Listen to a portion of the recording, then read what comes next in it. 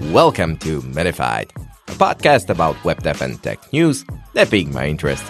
I'm your host, Richard, and I'm looking forward to this episode.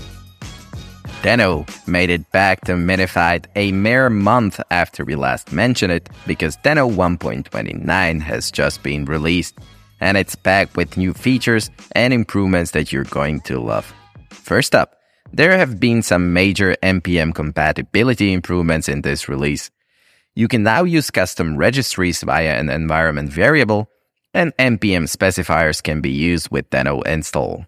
This means you can easily use NPM packages in Deno, and even better, a log file will be created on the first run to ensure that you're always using the same NPM dependency versions. The REPL has also gotten some major updates in this release. You can now use NPM packages directly from it, and the Deno REPL command now runs with no permissions by default. This is great for those of us who want to keep things secure by default as per Deno's mission. And don't worry, you can still specify permissions with allow flags, or you can defer to a permission prompt if you need to use an API that requires a permission. But that's not all. There have also been some quality of life improvements and changes to Deno APIs, as well as updates to TypeScript and the standard modules.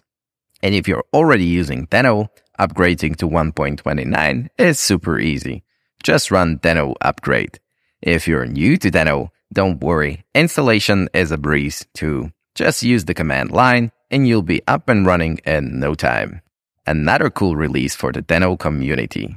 The NPM compatibility improvements alone are going to make things a lot easier for developers, and the updates to the REPL and other features are just the cherry on top.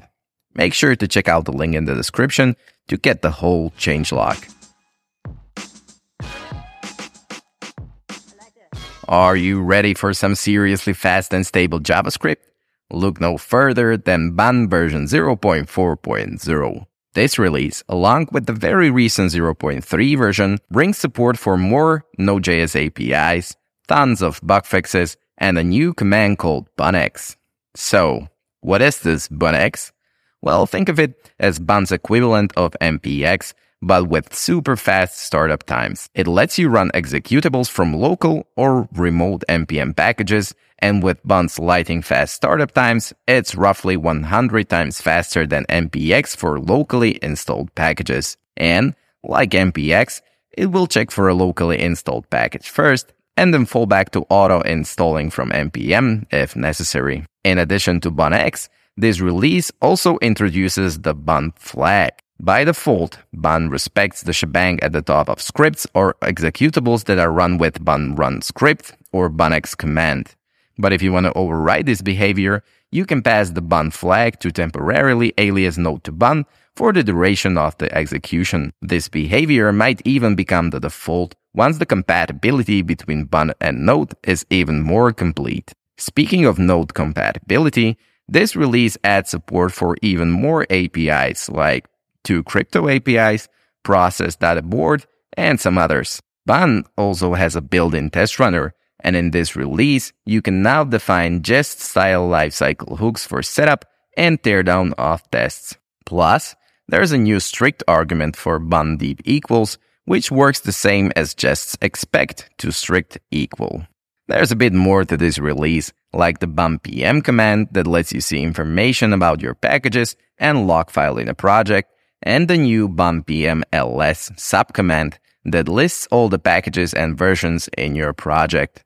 And of course, as always, there are tons of bug fixes, including fixes for issues with installing dependencies, bugs with Node Stream, and more. All in all, this new version of Bun is an impressive release, and if you haven't already, make sure to check it out and see all the awesome stuff it has to offer. We've recently got some exciting news about Vite, as version 4.0 is finally here. If you're not familiar with Vite, it's a fast and lightweight build tool that's quickly become popular among developers. In the 5 months since Vite 3 was released, NPM downloads have jumped from 1 million to 2.5 million, and usage among the community has gone from 14% to a whopping 32%, according to the Jamstack Conf survey. And it's not just developers that are loving Vite. Frameworks like Astro, Nuxt, SvelteKit, Solid Start, and Quick City are all using Vite to power their projects. Storybook has even announced first-class support for Vite in their upcoming 7.0 release. So, what's new in Vite 4.0? Well, for starters, it's now powered by Rollup 3 during build time, which has allowed the Vite team to simplify Vite's internal asset handling and has brought a ton of improvements.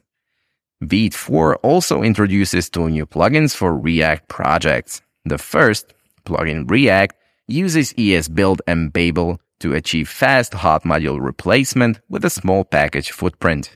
The second one, plugin React SWC, is a new plugin that uses ESBuild during build, but replaces Babel with SWC during development.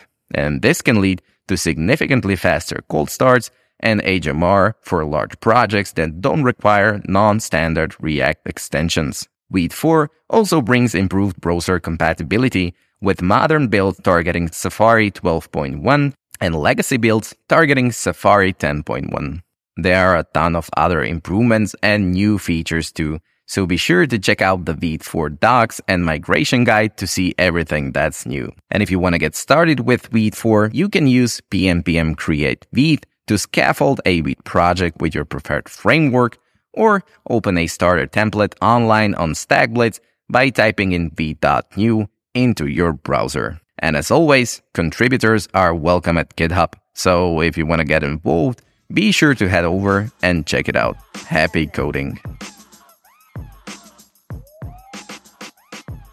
Are you excited to hear about all the amazing progress we have made on the interoperability of the web platform this year? Well, we definitely are. In 2022, we saw some major improvements across all engines, and the scores at the end of the year show just how far we have come. One of the biggest highlights of the year was the support for cascade layers in all major engines. This feature lets you group selectors into layers to better manage the cascade, and now it's fully interoperable across all browsers. Another big win was the addition of support for the dialog element, which allows for the creation of modal dialogues. This is a hugely useful feature that gives you the ability to easily create accessible and user-friendly dialogues without having to build and test your own components. We also saw some progress on the subgrid value for grid template rows and grid template columns, with support now available in Safari and under development in Chrome. And viewport unit hits 100% of passing tests across all engines, including support for the small and large viewports on mobile devices. These are just a few of the many improvements made this year, and we're thrilled to see such great progress on the road to a more interoperable web platform. So, here's to an even better year in 2023.